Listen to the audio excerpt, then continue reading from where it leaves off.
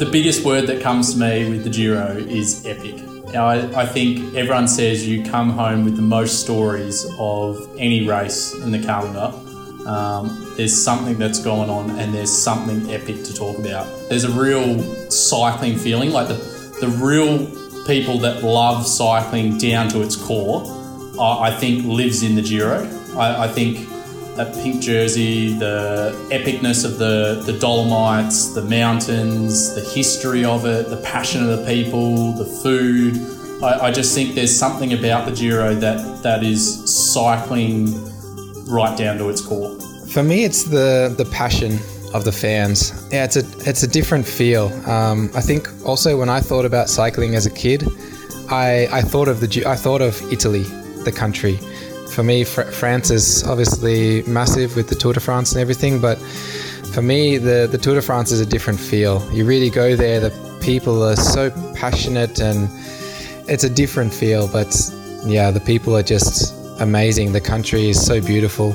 Just from the experience I had of that first year in 2014, made me really fall in love with it. Hi guys, it's Michael Hepburn here from Mitchelton Scott. The 2014 Giro was my first Grand Tour, and that was during my third year pro.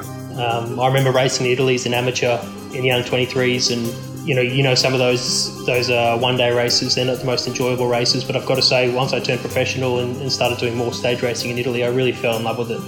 I think the people that are around the race, the culture is like no other, and not many other countries in cycling can match that. Okay, you have the Belgians for the classics, but with the Grand Tour racing, the Italians just they really get behind it, and it's that real family feel to it, that race.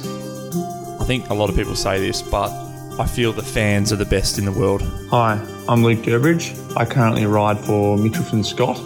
Back in 2014, I was third year professional, and that was my second ever Grand Tour. Last year was the first year I did the Giro in a long time. I think I did it in 2015, and I didn't do it again until 2019. And I'd forgotten how the Giro went. And just an example is we were waiting for the team presentation, and me, Jack Bauer and Brent Bootwater thought we'd go get a coffee. And it was just before the presentation, and we walked into a bar, and they were closing, and he walked in and he's like, you here for the Giro? I said, yeah, waiting for the presentation. Oh, come in. He opened up, made us a couple of decafs, gave us crostata, and at the end of the day I went to go pay, and he's like, no, of course, for the Giro, anything, and gave us free coffee and cake, and we went back out, and I was just like, yeah, I forgot, they just really love it. It's the passion of the Italians. It's incredible. I raced 9 Giros, didn't finish them all. G'day, I'm Brett Lancaster, currently sports director with Team Ineos in my 5th year of DSing. I rode the Giro 9 times. 2014 was my 8th Giro. It's ups and downs, the weather, it can go pear-shaped at any time. It's unknowns. The Italians do call it the most beautiful race in the world. It's a lot different with the Tour. The Tour is a lot more stressful. But the Giro, you don't know what's coming the next day, and that's the most beautiful thing of it. It's a sort of unpredictable race. A lot of things can happen. Hi there, I'm Peter Weining. I'm already a long-time professional. I don't know how many years, but a couple of years Rabobank, 4 years Greenheads, and the last 4 years with Team Roompot. Yeah, 2014 Giro was a special edition for me. Good group of guys, a lot of fun, nice victories. You got a mix of guys over there, guys that come from the classics with good form, and some other guys who go for GC, and it's a bit different than the Tour, because the Tour everybody is 100% prepared for that, and in the Giro you have also quite a few guys that come from the Spring Classics and just try to do something good with their shape they're still having. Oh man. On the calendar of races throughout the year, it has to be the craziest race of any of them. My name is Swain Tuft. I rode for Orca Green Edge, and this 2014 Giro goes down as probably one of the most memorable Grand Tours I've ever experienced. Hope you enjoy the stories. It stands out for me as the one race that all the people complaining about weather protocols and all that kind of stuff just doesn't apply. And the racing is just mental. It's the one race where I feel like there's just no control, and it's just kind of mayhem all the time. It's like I said, that year, as you know, we went over those two mountains where everyone knew it was snowing. You could see it was snowing when the valley we were standing in. The organizer was still convincing us that somehow it was going to be okay, and that it wasn't snowing at all up there. So it's that kind of mayhem and that kind of uncontrolled beauty that I like. The Italian culture stands out. For me, I started my sort of professional career in Italy, so that was the first Grand Tour I ever did. And I've got a really soft place in my heart for that one. Yeah, it's definitely a combination of things. The fans seem authentic. It's a different vibe. I love being in Italy in general, but the Giro has a different vibe to any other race on the calendar. Hi, my name's Matt White. I had a 10-year career as a professional road cyclist, and now I'm in my 13th year as a sports director. Back in 2014, I took the Orica Green Edge boys to my 14th Grand Tour, the 2014 Giro d'Italia.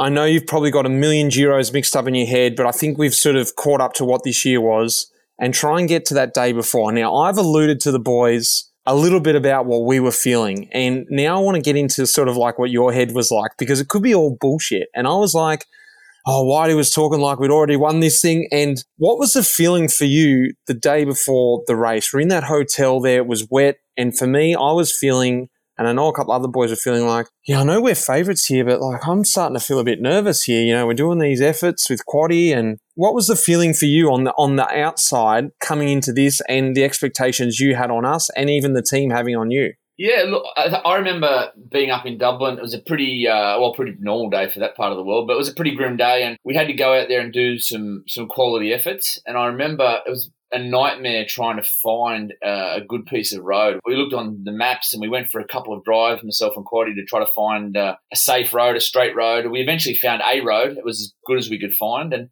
always those days are a little bit stressful, just because you know that in a team's time trial, shit can go wrong pretty quick. You are on general roads. I don't even think we had a car in front. I think we just I'm pretty sure it was just me and Quaddy behind. Irish roads, there's no lip on the road. So it was basically, you guys were doing the efforts, we were behind you. We found that piece of road, and there was quite a big variety of talents in that roster. And I suppose just that day before, to get those efforts done. And I think it's sometimes good also to put a bit of fear in guys, because actually sometimes those efforts the day before are actually harder than the race. I was confident of the build of the group we had, that if we rode as planned, that we would win. And yeah, I was excited. I get pretty excited about races in general. We had 3 or 4 teams time trial wins by 2014 already. I probably didn't feel as much of what Whitey was saying and that pressure that you're sort of talking about, because the year before I'd gone to the Tour de France, and that's where we won the team's time trial when we had the yellow jersey with Impey and Simon Gerrans. I probably remember my own nerves just about the team's time trial, just because I know that we can win. We had a squad that could win that day on the first stage, and the day before was just those pre-nerves that you normally get on the big occasion. I remember a bit of discussions about what efforts we're going to do, and it was raining because we're in Ireland, and every day was nearly raining in Ireland since we got there. And yeah, probably just my own nerves about the race, and that we could win it and possibly take that pink jersey. I think the day before it was a strange vibe. Like Whitey was uber confident that we already had that pink jersey on our shoulders, and it was basically a decision of who's going to wear it sort of conversations. And we're also looking at each other like, who is going to wear it, And then, we went out and started doing those TTT efforts out on the road. And, I remember Durbo and Swaino just, tearing us a new one on those roads that you feel like you're in a too big of a gear and you need to constantly keep changing back all the time. But if I remember correctly, it wasn't raining that day. So that was a bonus. But I think it was raining the day before or something. We did a ride outside, which was quite sketchy, but we were all quietly very confident, but in the end, in a Triple T, everything has to come together. If one guy has a bad day, the whole team is done. The way Whitey did it, it could have really messed us up, but I think in the end it gave us massive confidence to go in it thinking we're already winners. And I think that's his way of boosting people's motivation to get the best out of them, is to already plan ahead of what we're going to do once we've won. I certainly thought we were in with a shot. We had a great team there, but also it's the Giro d'Italia. It's one of the biggest races on the calendar, and to go there and be the best team on the day is another thing altogether. But yeah, as you said, Whitey was very confident, and I think us as riders as well were quite confident. But to do it on the day is another thing. So I guess it's one of the reasons why it just makes it so special, that whole experience. For me, you never want to do a team's time trial ever in the wet, and I think I still not fear that, but I still really don't enjoy that. I can sort of trust myself to go well in a time trial in the wet, but just with everyone else around you, you're so close to the wheel, you're going 60 k's an hour, so it's like one of those things that you really just don't want to do. So I remember the days before we rolled in typical island style. It's sort of a bit rainy, and we're staying in this beautiful hotel out in the countryside, and everything's green, but the reason everything's green because it rains all the bloody time there. And we go out for the day before effort, and the day before effort is generally horrible. No one feels great. No one's warmed up properly. No one's nutritioned properly. We've probably just got to the hotel the day before. Everyone's been team presentation lag, and you feel just a bit like, For me, I always like to go really hard the day before, just to sort of like settle my own nerves. So I'm planning in my head that, this session, I'm just going to go for it. And not to hurt anyone else, it's just purely for me to just go as hard as I can to blow out all those cobwebs and settle those nerves for tomorrow. But doesn't necessarily bring a lot of unity in the team if one guy wants to have a really easy day for the day before. So then there's this sort of, disparity between someone wants to go hard, someone doesn't want to go hard, this person wants to go in between, this guy's nervous about, if you're nervous about tomorrow, you just want to show like a good turn. So then everyone's sort of like, I'm not sure. And then we're on open traffic. There's cars flying by. You got to find a nice, straight, quiet road in Belfast, which is nearly impossible. And Whitey and Quaddy are giving us the lay of the land of what they want. They want us to do 5K, or I'm not sure what it was. But above race pace, just to sort of... And I don't have a hell of a lot of memory of what happened, but I know we had some firm discussions afterwards, and Swaino had a bit of a chat with me afterwards about being a bit silly and going too hard. But I wasn't trying to do a pissing contest. I was just, trying to blow out my cobwebs. Leading into that Giro, we'd worked together a little bit, that group, a few of us, but we were all real young. I guess I didn't really buy into the pressure, because it was just sort of like, yeah, just go out and do it, and, go rip it. It's like some guys like to go a little bit easier. Some guys like to really open up, and like the Durbo might be on a day where he goes, I'm really going to open the pins today. And I always find that the meeting afterwards is trying to bring everyone back together, and just like the guys that got freaked out because some guys are going so strong, you're trying to say, oh, it's just the day before, it doesn't count. Like tomorrow we're going to all be on song. You're going to have the proper warm up, and you're just trying to bring everyone back to that same spot. Whitey was confident. Whitey's always full of confidence, but he went to some strong boys there, and guys that knew what they were doing, like some Swain and Heppy. If you look at Peter Weaning, like what a strong freak that guy is in a good way. Like, a super nice guy, and he, as you know, Mitch, he could pull a good old turn in the team time trial. So some real solid riders there. And I guess people were bouncing off Whitey's confidence a bit, but at the same time, I think, you don't want to go in overconfident. And there was a lot of unknowns in that course, rain and wet. Yeah. Some guys are actually really, really strong in training, eh? Some other guys, other guys can do like this extra 10% in the race. But some guys are also there, like they totally can give them for the fully 150% they have in the training. And yeah, for me it's the same, like it's a bit different. So over there, yeah, I was suffering in that training actually more than in the race, because you have in the race, you have this sort of race stress, and training is something different, and also in the wet. I didn't have a motivation for that training actually, but it was good to get some good tension on the muscles. And let's say it worked out well for us, huh? We'd all seen the circuit. It was a city circuit. There was a lot of potholes that took a couple of teams out. And the difference with having a wet team's time trial and a dry team's time trial could have meant the difference between winning or losing that race. We could have been the strongest team, but if we'd had a totally wet team's time trial going against teams in the total dry, it wouldn't have been enough. So I remember being pretty stressed with the weather and looking at the radar, looking out to sea and seeing the weather changing so many times. And then I suppose my role once the race starts is we had spoken individually what the role was. And I remember your role was to put in 100% till we got to the castle. I remember Santa Marita, because he was our supposed GC rider, that he was going to sit on until the climb on the way back. The big guys, obviously, their role is to go out hard, give you guys a lot of recovery so you can get your job done. Weendog as well, his role was a back-end role. So everyone had their individual role. And there was a lot of guys there that I'd worked with a lot in team time trials, Cam, Epi, Durbo, Svein. So I was really confident in that group. The main thing is we weren't really riding off, from memory, we weren't riding too much off time checks because I think from memory, Quickstep were definitely behind us. And I think BMC and whoever was second and third, they're all behind us. So I think we were going to go out there, whatever we were going to do, we're going to be the fastest through these time checks. So it was going to be pretty irrelevant time checks.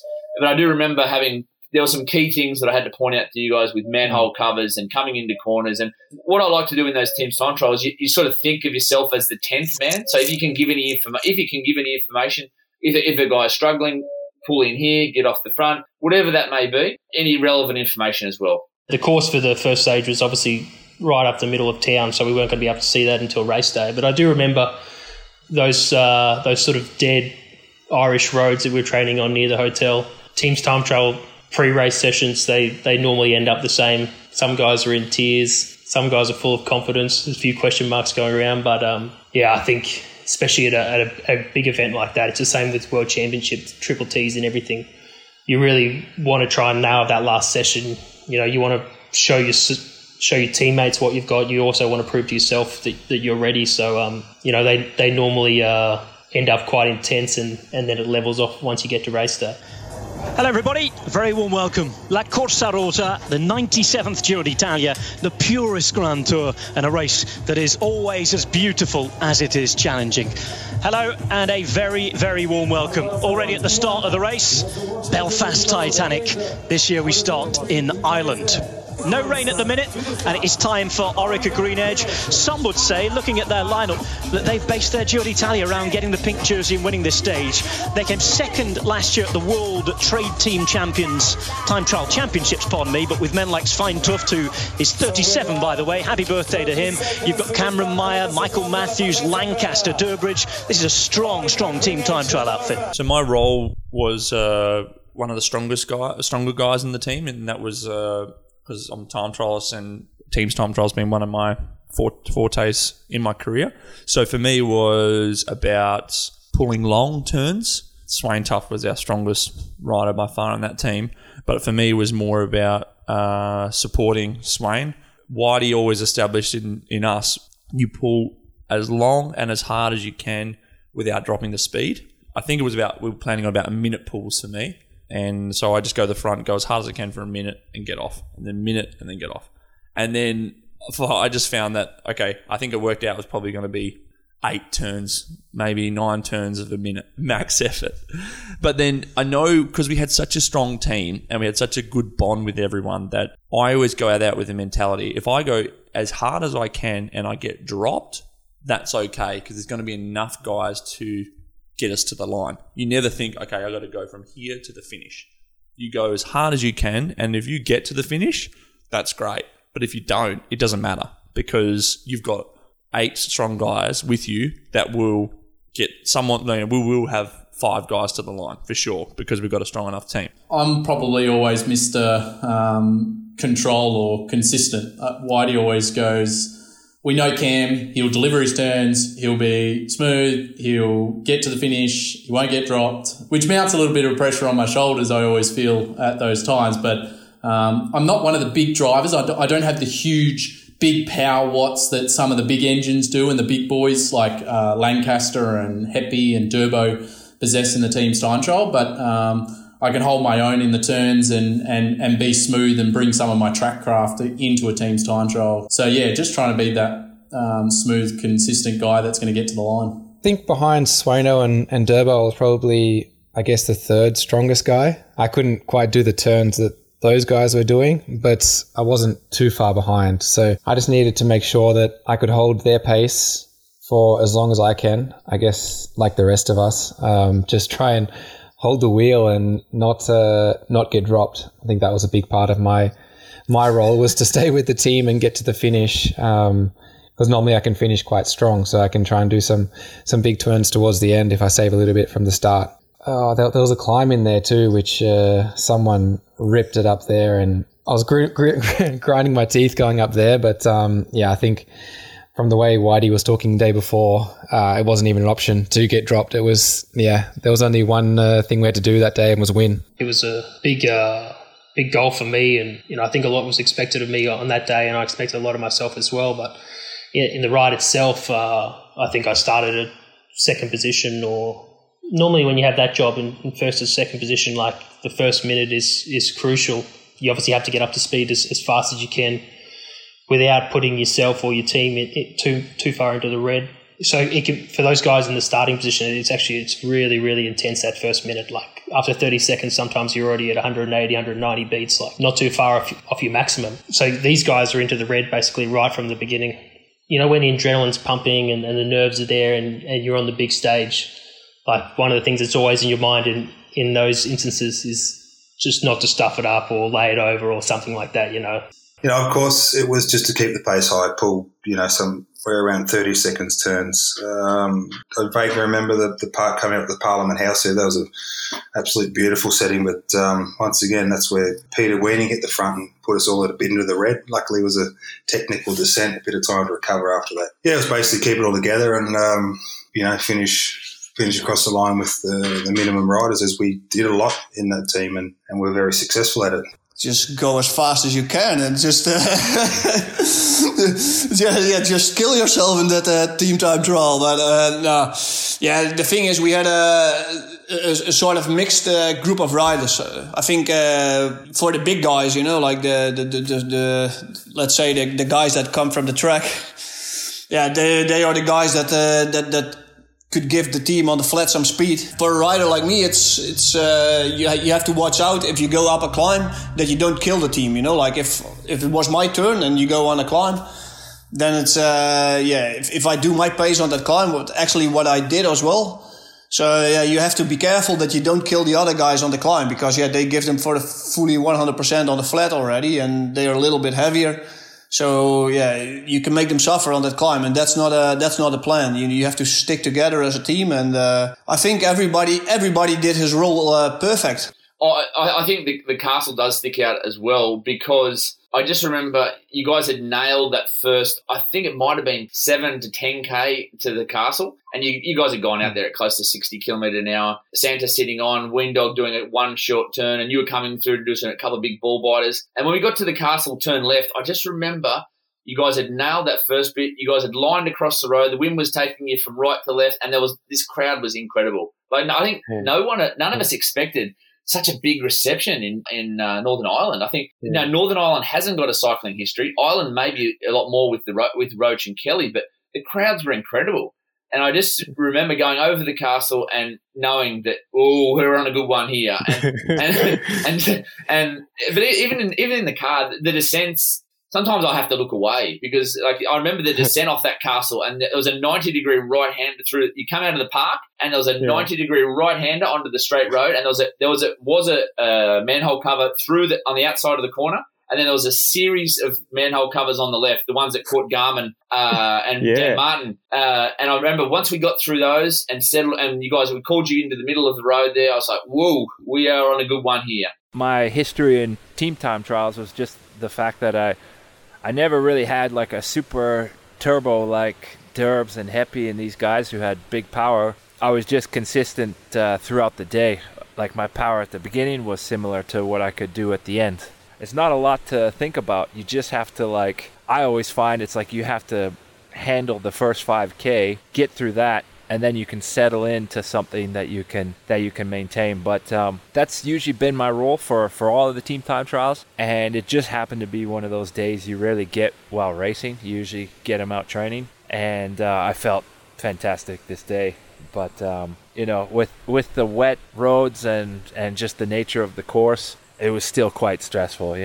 I remember the team time trial was kind of my thing, and it was something I really loved, and it was something I really believed in. It was kind of part of my role on that team to kind of help kind of guide everyone, because I was part of it. It's one thing if you're a director, you're standing from the outside and you can see what's going on from the car, but when you're in it, you can feel those things, So I felt like my role was to really make it clear to some of our riders who, some of them are just massive talents. They can't help it. And I remember going to Weendog and saying, man, look, if you find yourself on the front before this climb, you have to remember all of us have 20 kilos on you.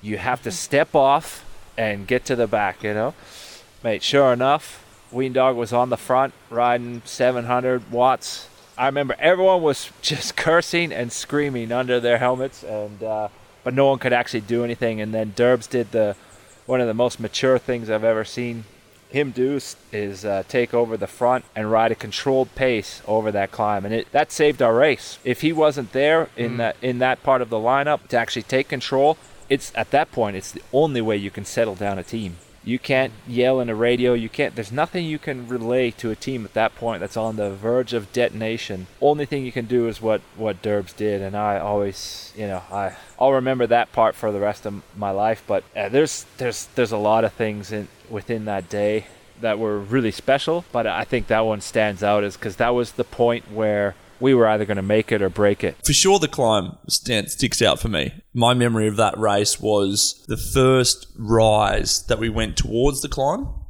and Swaino did this mammoth pull, and we sort of come out, we'd sort of settled in, we're all good. I'm like, sweet, yep, we're feeling good. And then it was just it just really bit your legs, and it was just this slight uphill drag, and it was heading towards the climb before you did a lap around the climb, then you came back down the fast drag. And we went in, and I'd done this real big pull, and Swaino did this really big pull when I was on Swaino's wheel.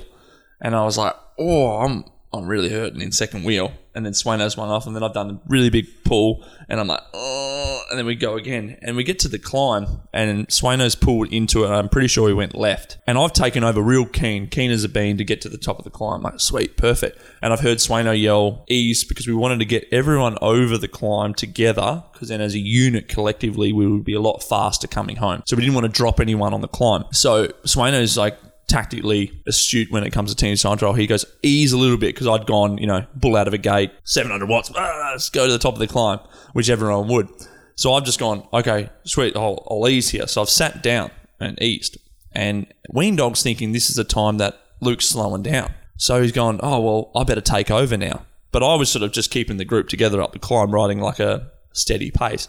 And Weendog's just stepped out like it's the Cowberg and Amstel Gold, out of his saddle. He's not the most attractive biker rider out of the saddle, but out of the saddle with a TT bike and an aero helmet, bike side to side, and he's just taken off. I've seen him come past me 2K, 3K an hour faster on the climb. Look, I'm not done yet. And I'm like, I'm not finished my turn yet. What's he doing? And he's just gone, what? Because he's such a strong bastard. And he's gone for it. And I'm like, oh no. And then I've looked back, and then you've looked at me, and I remember that look. You just looked at me in. He just called, you've got the gaff. And then you're just so I've just gone from first wheel straight back into second wheel, and Weendog's even got me, and I'm like, Weening, ease. I'm just on my limit because I've done the pull, and then everyone in the group's just squeezing.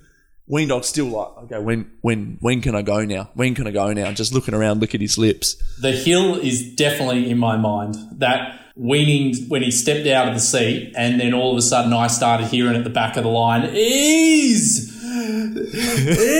and the whole way up the hill you just keep hearing ease, because we've got to somehow get 6-7 guys over this hill, and Weaning is dancing away from us like it's the Cowberg and Amstel Gold finish. And I just remember the yelling up that climb for us to stay together. And then I remember when yourself and a couple of others had done their peels, and I'm going, and it's just started to sprinkle with rain. And I'm coming in to my last turn and I'm going, ooh, right.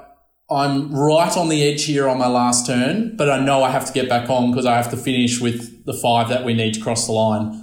It just started to rain just to make it that little bit more sketchy, a little bit harder to get on the wheel, a little bit harder to accelerate out of the corner. And I remember Heppy coming through for this turn after me, and I had to get on the back, and I was praying to God I could get back on, and luckily I did. I think I was looking around if everybody could hold the wheel.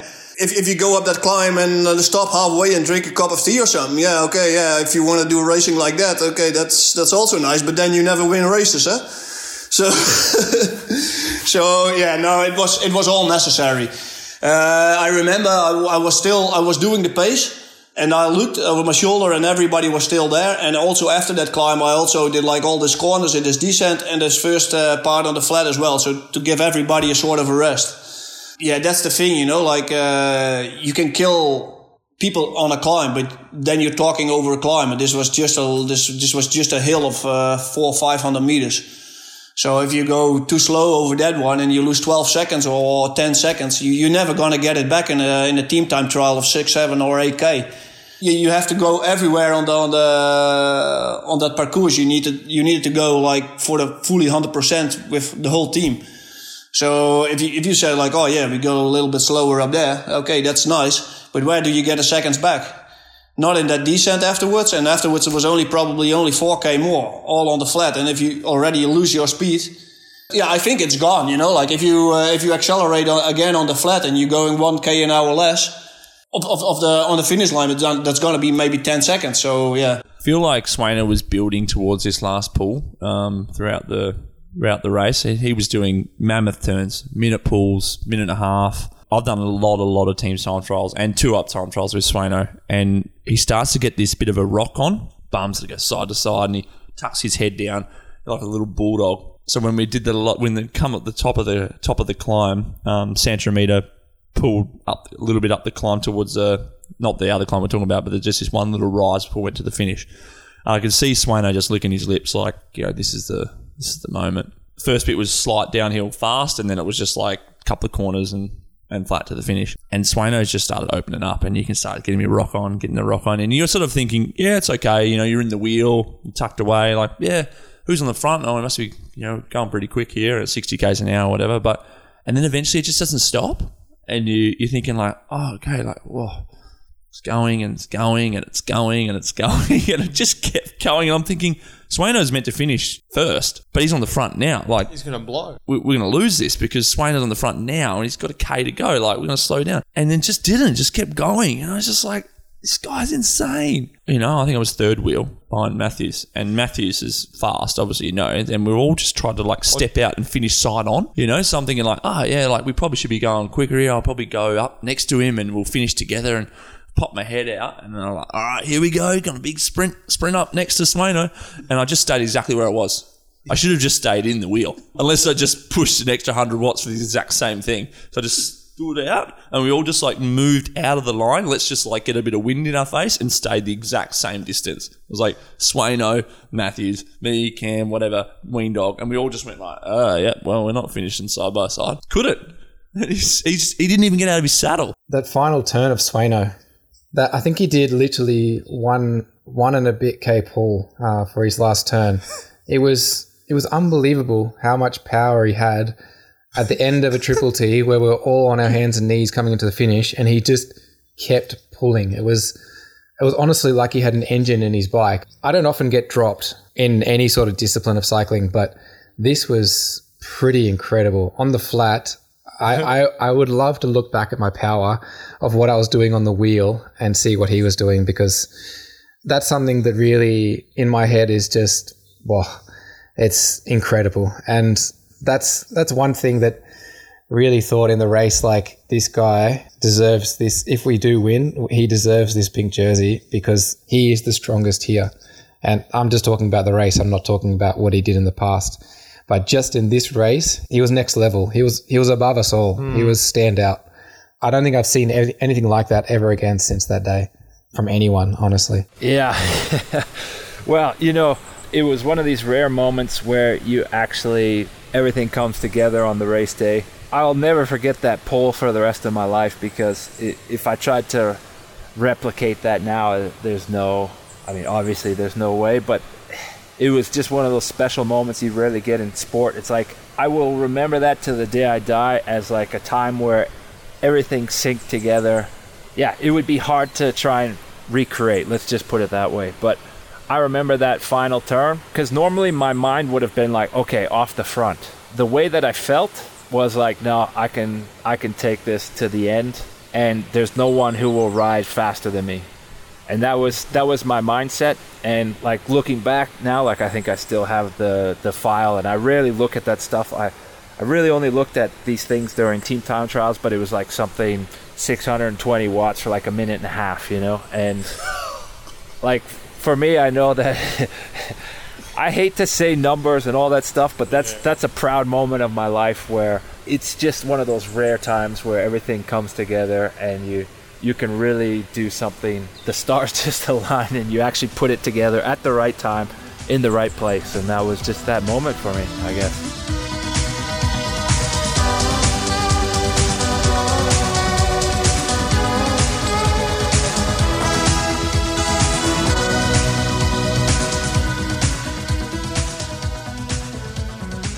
So we had fastest time, but like we said before, I think all the fastest teams, all the favourites were behind us. So it is a bit of an agonising wait. We had a little bit of wet roads, but I think for all the teams behind us, the weather was the same. So we knew you guys had done such a great ride. I was very confident that no one was going to beat us. But I suppose once we started and we got the first time check for Quick Step, and they were already 7 seconds down on the first time check, and knowing how much you guys had railed that team time trial from start to finish, it might not seem much, 7 seconds or 5 seconds, whatever it was. But I know with the likes of the guys we had, where do you make? You can only go so fast. And once we had that first time check, we were up. I was very confident. But it is a nerve wracking.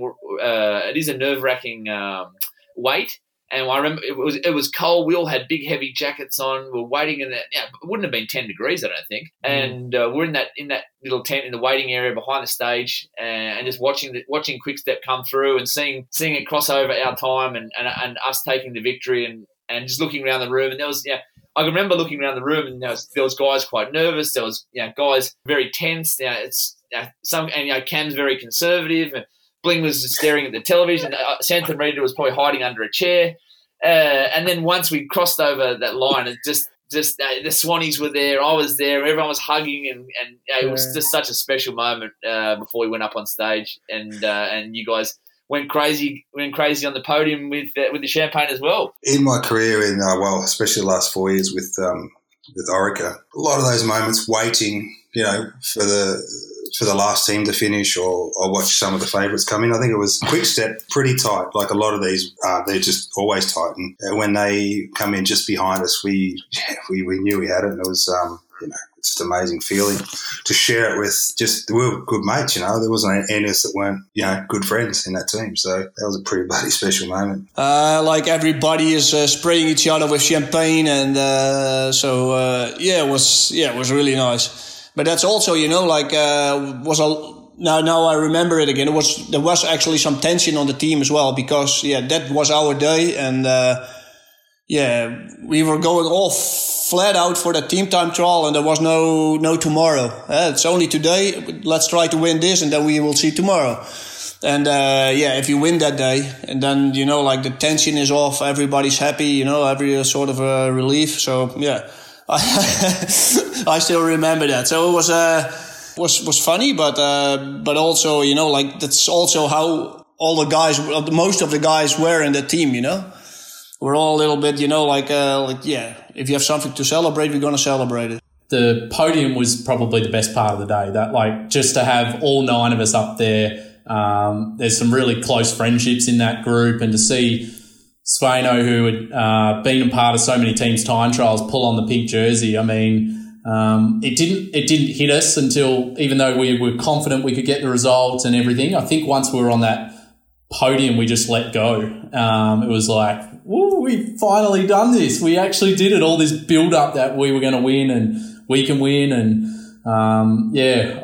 I just think we had quite a young team as well. We had young guys in the team. I just remember that podium was so enthusiastic and just elation that we had won. And those champagne bottles, they're massive, and just the pink confetti falling on us and everything like that. It was just a dream come true. So that was pretty special. Thinking back to that team we had, not just even in that Giro, but in Orica Green Edge that year, it was a family.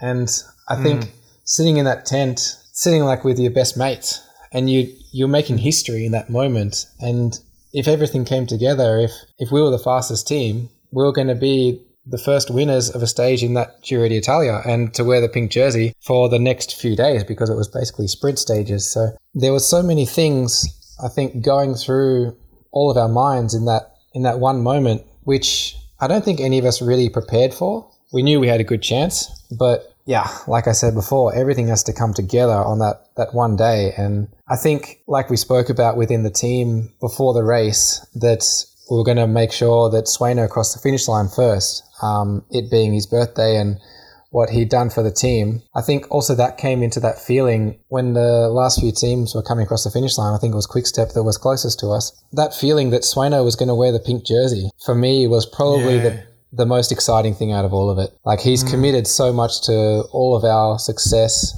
and helping even when there's not success, but he's just one of the most genuine guys out there. And I think for me, those years that we were together in the team, I was a young guy, very naive and not really knowing the world or even cycling in any sort of aspect, but he was always one that I could go and talk to if I had some sort of problem or I needed some advice, and he was always there. And to share that moment with that guy that was about to wear the pink jersey, I think you can see on his face the moment that we realized we won.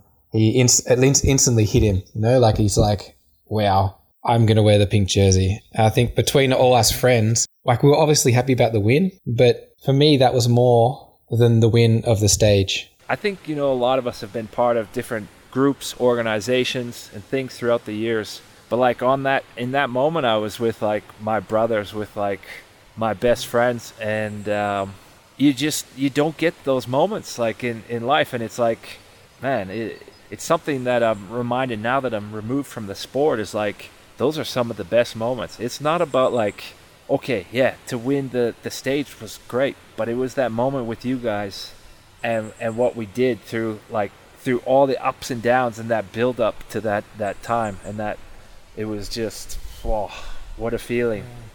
And it's something I always think about to this day. And it's not about, how great we were and how we had the pink jersey and all this crap. It's that moment where we could truly be proud of one another, and like, you just don't get those moments a lot in life. Yeah, we had a really tight team that year, and when you go to a race like that and with a really close group of friends and you're able to achieve what we did in that first stage, is obviously going to be special. But there was other things like Sueno's birthday.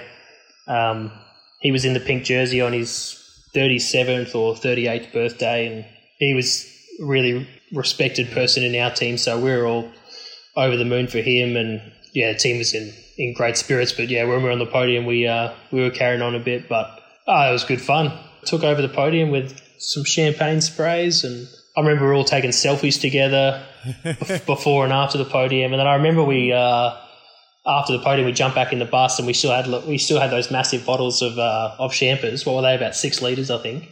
Yeah. And we'd only sprayed about half of them. So I remember everyone was on the bus. Like, all the staff they weren't in the cars; they were on the bus. We had like 30 people on the bus back to the hotel, and we were just sitting around playing music, dancing, drinking the rest of the champers. Day one of 3 weeks. So it was good fun. But then I remember we got back to the hotel, and obviously dinner that night, wine all round. Can't complain with that. First day, first glass of wine for the Giro. It all started to settle in when we sort of thought, wow, like, we're all just as Whitey always says, a bunch of shipmen. But, as a group, we're great. Like, when no real individual is that good in our team. Not to belittle us, but actually to bring us together. But together we can do great things. And I remember when we won, it was just sort of like, shit, actually, you know, we've won the team's time trial on the second biggest bike race in the world, and like, look at us, like I grew up with Heppy and like Swaino, and I know Mitch and like all this sort of stuff, and we're just like normal blokes, and we're winning these massive race, and it was just like, holy shit, this is like incredible, you know. And I think the biggest thing I remember was the crowd. You've been to Tour de France and all these things, but that crowd was massive. Like, Belfast really turned it on for the Giro. There was just like, it was like a rock concert, like you said. You walked down to this big platform, and it was just like massive amounts of people. I remember we got the champagne. Swaino had the pink jersey, and we just let it rip, didn't we? We just let it rip. And for me, it was just like, I love cycling. Like, this is what it's going to be like. You know, this is like, I could crowd surf right now how good this is. I was like, they're all here to see me.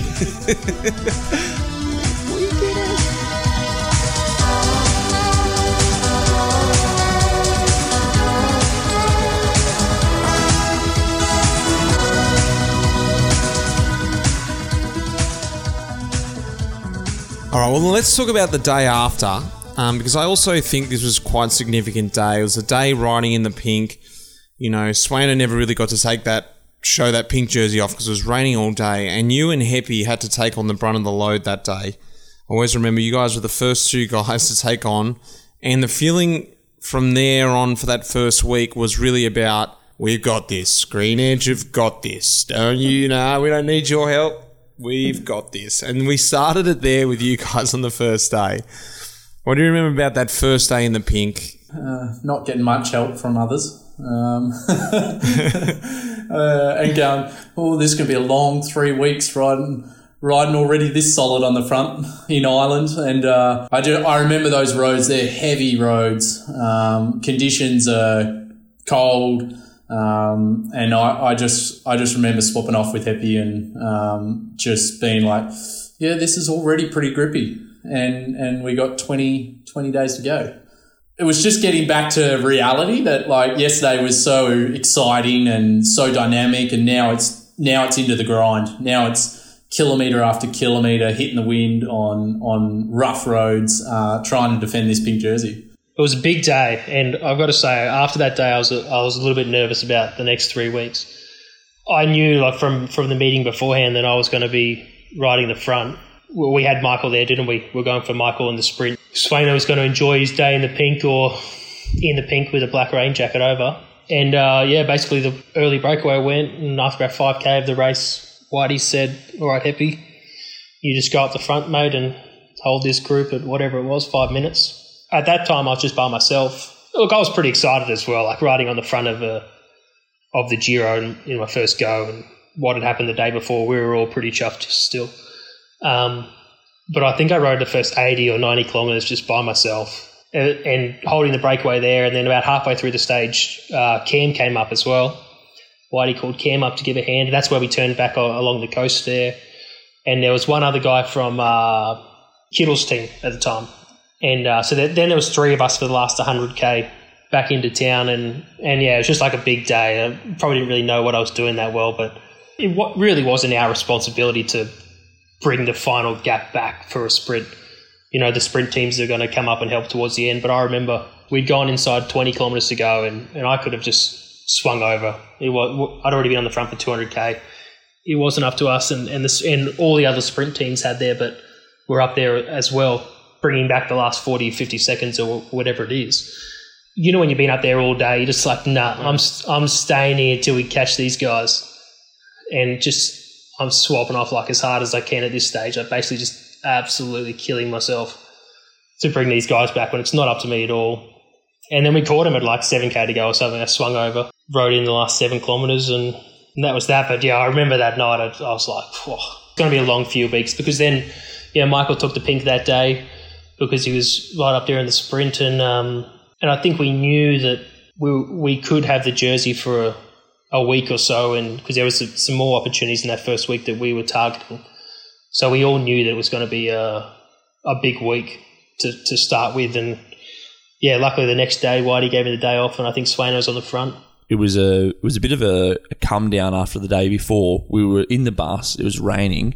We missed the sign on nearly, and they started, and we had to we had to get in the cars and we were like just behind. I remember like we missed the sign and and they were like, the pink jersey, Maile Rosa, please come to the front. And we were just like, boys, we got to go. So we were like in the bus just chilling out, sort of like still on the high from yesterday. And it was all of a sudden like, mate, there's 21 days to go. And we're like, oh, yep, whoa, shit, we better snap back into it. So we all jumped out of the bus, missed like late sign on. So we all signed on and then we like got going. And it was raining. It was a really horrible day and we had to ride. And it was just like, oh, right, yeah, okay, that was awesome yesterday, but we got a job to do here. And I think that was the first day we're like straight back into it. And then I remember Swaino coming up to me that day and he was just like, I think I'm going to ride for a bit. And, you know, I'm like, Swaino, you can't, you're in the Maile Rosa. Like, just settle down. But he wanted to ride. Like he just wasn't like comfortable to sit back, and that was his job. That was what he was there to do. And that's why he's such a great team player, because he was always just like, right, I got my moment yesterday, but now let's crack on. I'm here to do a job. That's what made him such a great rider and a great person. But he was like, can we ride, man? Not today. Yeah, so we're going into that race. I said before, even Santa Marita was the Italian champion, and he had a little bit of history riding GC. But we knew we weren't going in with someone who could podium the Giro. We weren't going to use him. We're going to obviously give him a safe passage through the first part of the race. But we really went in with a gun-ho attitude. It was like, well, we got the jersey and we're going to keep this thing as long as we can. And I remember the team was really up and about. Like I said, it was a pretty average day, same as the day before. Would have been lucky to be 10 degrees. Quite an undulating middle of the stage. And there was crowds everywhere. I remember seeing a pink painted cow and a pink painted sheep, and there was these crowds in the middle of nowhere. I don't know where they'd come from, and it was mind boggling. It was horrible spectator conditions, and we took the roll by the scruff of our neck, and we said, right, we're going to do this. And I remember getting very little support. There was a small break up the road, maybe 3 to 5 riders, I can't remember, and basically you guys took control. We made sure the break, we didn't get too far out, pulled them back in ourselves, and I think maybe somewhere might have given us a little bit of help on the run-in. And then I remember your role was to look after Bling in the final there, and that's when we changed hands of the jersey from Swaino to Bling. Everyone was, just dug deep, because Swain has dug deep his whole career, especially in our team back then, for others. So it was a special feeling to give that back to him, and we went that day and gave it everything. And definitely there were some crashes, wasn't there, Mitch, coming into the end there? Jeez. And I think with leading out, I had obviously a lot of experience before I worked with you, Mitch, and I was sort of showing you the ropes. And what we did decide that year, the year before, was I was always last man, but it was sort of more to show you where to be positioning, because I was obviously more experienced at it, and show you the ropes. And I was pretty cool and calm, and it just comes with experience. And just I remember that sprint more clearly than actually the team time trial, because it's what I specialised in. So bringing it in there and dropping off in the sweet spot was pretty awesome. And then, Matthews didn't have the best sprint that day. Of course, Kittle was in his heyday and hard to beat, but he did a good sprint, and we kept it pink, which was pretty awesome. Yeah, through the race, I think for the first sort of 3 quarters, I was just enjoying the feeling of us just being so dominant in the race. I can't remember exactly who was riding, but they were flying. Whoever it was making it so hard, even sitting on the wheel. But it's sort of mixed feelings, because I think we wanted to enjoy the Triple T win, but we couldn't really, because we were focusing on the stage. And like you said, there was some mixed sort of, what do we sort of focus on here? Do we enjoy it and sort of just, relax now, or do we continue to keep fighting and go for the next stage win? And I think we took the approach of going for the next stage win and hopefully continue our winning streak. Unfortunately, I wasn't fast enough on that day. Kittle just, took the piss out of us, basically. I think he won by a few bike lengths in that sprint. But, I think we did an amazing job through the race. I think other teams showed us massive respect of what we did the day before. And then for me, at the end of the day, I got to put the jersey on, which was nice, but I was a little bit disappointed that I couldn't at least be on par with Kittle. It felt like a little bit of a consolation prize, putting the jersey on and taking it away from Swaino when I didn't earn it on that stage, you know. So I honestly would have liked to keep it with Sueno for a couple more days, but that's not the way the rules work.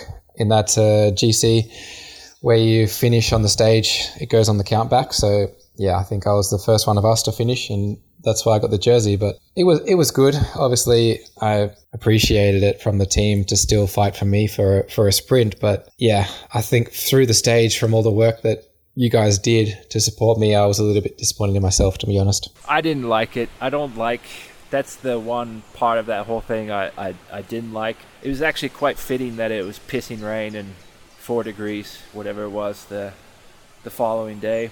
I think Scott was awesome. They had like a full-on pink bike and everything, but as with most of those things, kind of last-minute build-ups, the bike isn't quite right. So then you're back on your normal bike.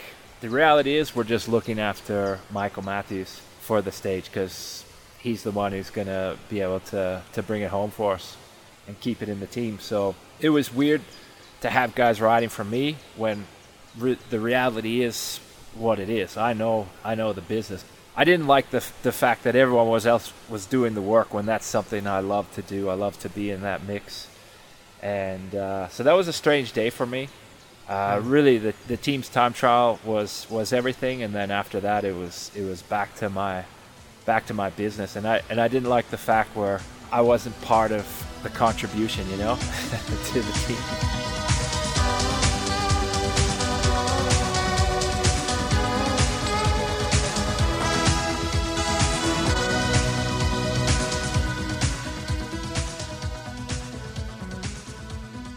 We had the jersey for a long time, some great stage wins with you, and also then we also had some bad stuff. We lost a lot of guys, some sickness, some crashes.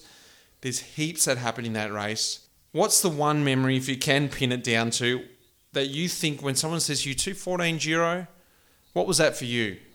Yeah, I guess for me it's probably a little bit personal. Yeah, this probably sounds bad, but probably beating Cadel on that uphill finish in the pink jersey. It was awesome. Because like you say, a lot of things happened that stage where I think Bert crashed, Sueno crashed. I think the rest of us were okay from memory. But yeah, so it's like Durbo did an amazing job running into that final roundabout before the climb started. And yeah, I think we got through with maybe 15 guys and the rest got caught in a crash or crashed behind us. So it was, yeah, it's hard to say exactly. But for me, winning in the pink jersey on top of a hill, it was pretty incredible. But yeah, then you get across the finish line and you sort of get back to the bus after the podium and everything, and then you see your boys like all hurt and wounded. It's like, fuck. It's, yeah. I like you say before, we were in that team, in that Giro, we were one team, and if one was hurting, we were all hurting. It was like, I've never meshed together with a group of guys like that in a team before, ever. I don't think so. Yeah, it was sort of mixed feelings, I guess, but that's something that really stands out for me, I guess. It was definitely stage 6, mate. We had the jersey still with Michael, and it finished on the famous Monte Cassino climb. About 25k to go. You remember the shots on television? It was like a war zone. You know, it's just like someone had a bowling ball and taken out the field. So, you know, we're shooting down the right-hand side of the road, and we're just that part of Italy at that time of the year. The road's like ice skating ring. Just everyone's just gone down, and we're sliding 70k an hour. I'm straight into a wall. Broke my hand, and that was it for me. You know, it was really. I was on the deck with Sueno. We're just looking at each other thinking, geez, we're in the first week and here we go. We got back on my bike. I knew my hand was broken. I could feel it, but finished the race anyway, as you do, you know. Pretty silly. But me and Sueno ride in together and a bit of a chat. And that was my Giro done, which was a shame because, you know, like we said, it was a great group and it was just a shame to leave. But, yeah, I wasn't happy to leave, but that's the way it was, mate. The one stage that me and Matthews were the only 8 guys that made it through that crash, and Matthews went on to win that stage. That was just insane. And we're just like, what else can we do? You know? And then every day, you know, riding on the front together, and we were just like, we were going so deep. I just remember how deep we were going and like over our level at that point in time, I feel. And then there was that day where the sickness started to hit our team. You know, we had Cam down. He was just on his deathbed every day. it was incredible how he got through as many stages as he did. I remember one day I woke up and I got it. Matthews had always had a crash also, and Heppy was feeling a bit under the weather. We started to sort of fall apart now, you know. We lost the pink jersey, might have been stage 12 or something like that. Ween Dog was in the break. So Whitey's, telling us about the break and how good Ween Dog's going and it's perfect and it's like, yeah, Ween Dog's. And this is probably my hardest day, one of my hardest days ever on the bike. So first climb, there's 3 category 1 climbs to them, and I start to go out the arse first one. This is only my second Grand Tour and this has never happened to me. So I've never had a bad day in a Grand Tour. Now I know what to do in these situations, but I was seriously panicking because I'm starting to go back through the cars, and oh my God, I don't know how it's going to go. And then we go to the point where we just I'm alone and we've got a Sunweb car and he's giving me some Cokes. And then I start to see Heppy come back. At least Heppy's with me. Heppy goes, I go past Heppy and Heppy's out the back. Next moment, there's Matthews. So the 3 last people on the road is Matthews, Hepburn, myself. And we all went through really bad patches. We had to wait for Matthews one moment and Heppy, but then had to come to the bottom of the last climb and I was looking really bad. And Whitey's in the radio, and I love Whitey's motivation. He was trying to G us up with what Ween Dog was doing. But at this moment, I couldn't, all Whitey was saying was like a blur. And he was like, Ween Dog's looking really good, boys. He's going to win the stage, I feel. He's flying up there. And I'm like, I'm on my deathbed right now. I'm fucked.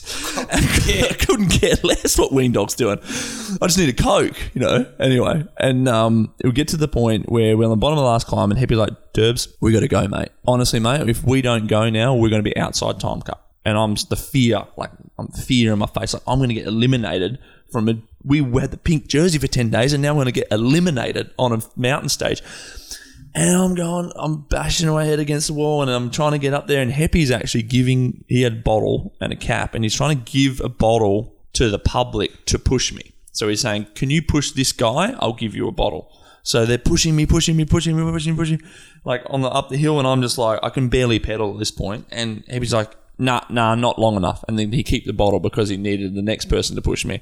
And we're going, and this was like a 10% steep climb, really steep. And each time Heppy's taking his cap off and giving out. I reckon he would have given his jersey if he had to. Eventually we get to the flat piece and Matthew's like, righto, get on. And Heppy and Matthews had helped me all the way up the climb, and we had 500 metres to go. It was real fast, and Matthews just ripped this turn as hard as he could with me on the wheel, and I'm just like sprinting for the line, out of my saddle, like a team's time trial more or less, and there's this photo of me and Heppy as we finish, and man, I am just white, I'm laying down, I'm look like I'm dead, more or less. And Whitey's in the road yeah, right, boys, another stage. Ween Dog wins the stage. And I'm just like this. And I was so bad. We made time cut by 30 seconds. All 3 of us, and imagine that, the whole team would have lost 3 riders. We'd already lost Cam. We'd already lost Lancaster.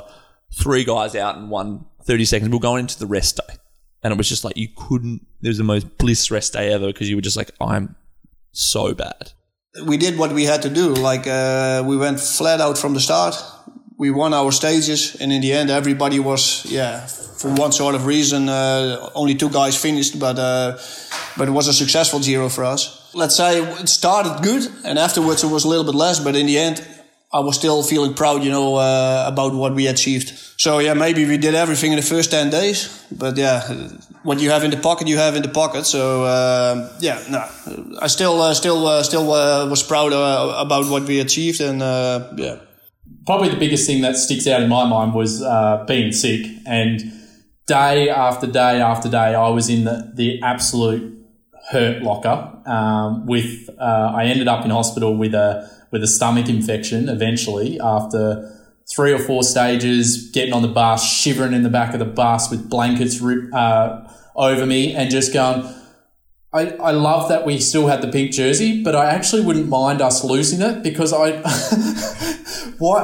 just keep having to get on the front at the start of these stages, and I am not anywhere healthy at all, and I'm in big trouble, and I'm having to get on the front and try and protect this pink jersey, and I do 30 or 40k and then spend the last 50, 60k out the back of the peloton, just trying to get home. And I nearly wished we would just give the pink jersey. Like, we've had it for 6-7 days. Please, I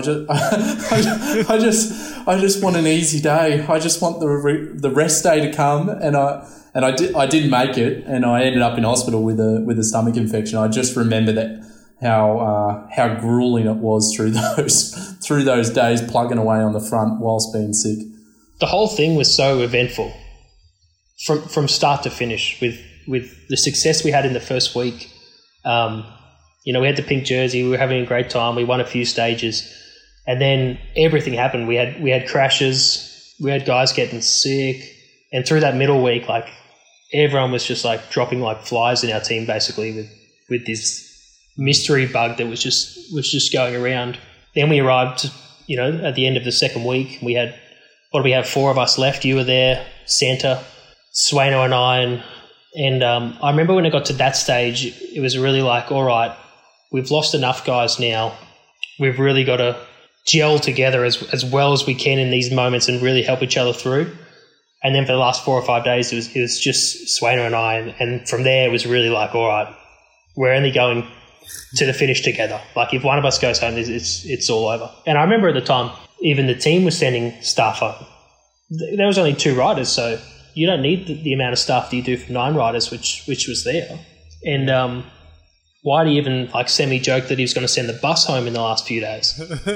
And we were like, and just keep the camper van. And we were like, mate, if you send the bus home, we're going home.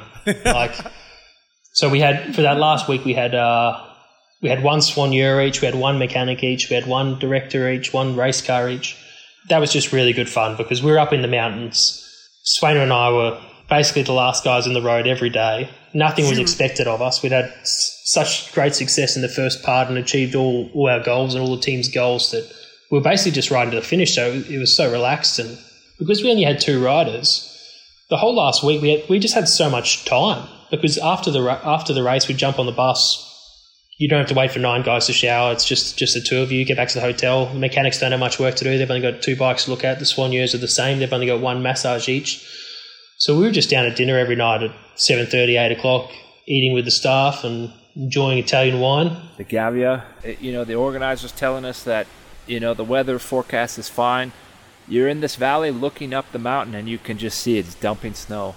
Everyone's just starting. It's kind of neutralized by the riders, but that doesn't mean anything, and sure enough, as soon as we get up to the point where it's snowing, some bloke attacks and it's just mayhem. This day was one of the craziest bike races I've ever seen because I know from myself, basically you're just riding in small groups at first to get over the climb. And then as you did the descent, I did a full clothing change, guys were descending. And the guys that didn't do the full clothing change, man, they were shaking apart on the bike like I've never seen. When you get those hypothermic where you're completely... So I was just riding past people like it was a triathlon and looking at the state of some of these guys. And when your eyes are just glossed over and you're just doing those full body shakes, I'm just like, whoa, this is insane. And for me, that epitomizes the Giro because... that kind of stuff, it just doesn't happen in baseball or football or these things that are very controlled environments. And I think I hate to say it, but that's the beauty of our sport. And it's probably been always the appealing factor to it. And as much as I want safety for everyone, I'd hate to see that change. It was out of our control what was happening around us. But there was, like I said, there was guys going down like flies. But the one memory for me is, I suppose, the day that Michael won, I think it was stage 9 to Monte Cassini. Now, it was a 240-kilometre road stage, and we'd had the jersey for maybe 8 stages already.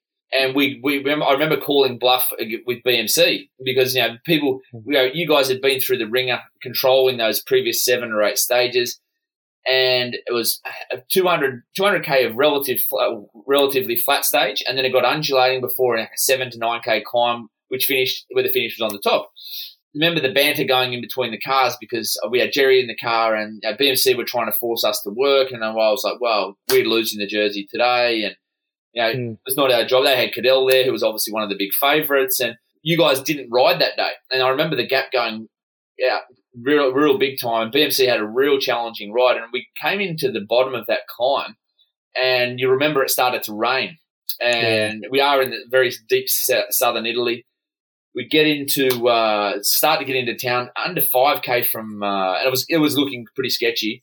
5K from the bottom of the climb, we came into this roundabout, and there was one of the biggest mass pile-ups I've seen in my career. And we got out of the car, obviously car one, so we're right there in the action. And there's Sveno slid off to the right with Brett Lancaster. There's 3 guys on the deck in pain on one side of the road, someone else on the left-hand side of the road.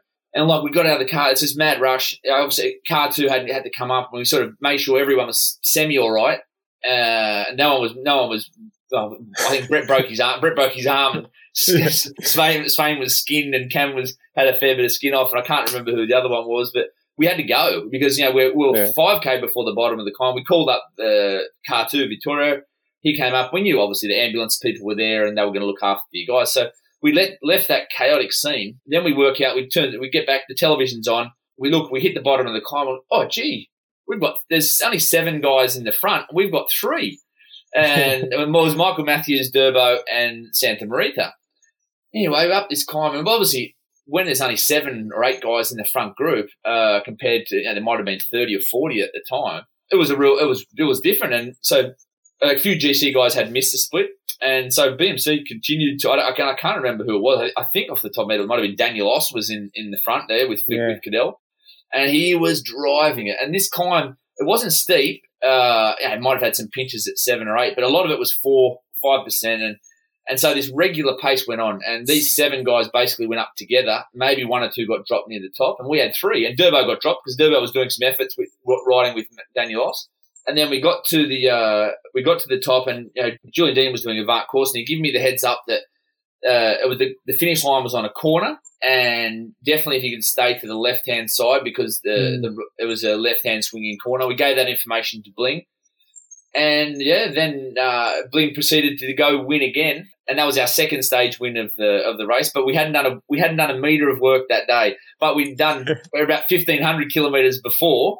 And it was such a nice feeling. Oh, on one hand, it was such a nice feeling because there's not too many times that someone wins in the pink jersey, and so he'd just beaten Cadell in the pink jersey to win our second stage. But then my immediate thoughts were, how the hell are the other guys?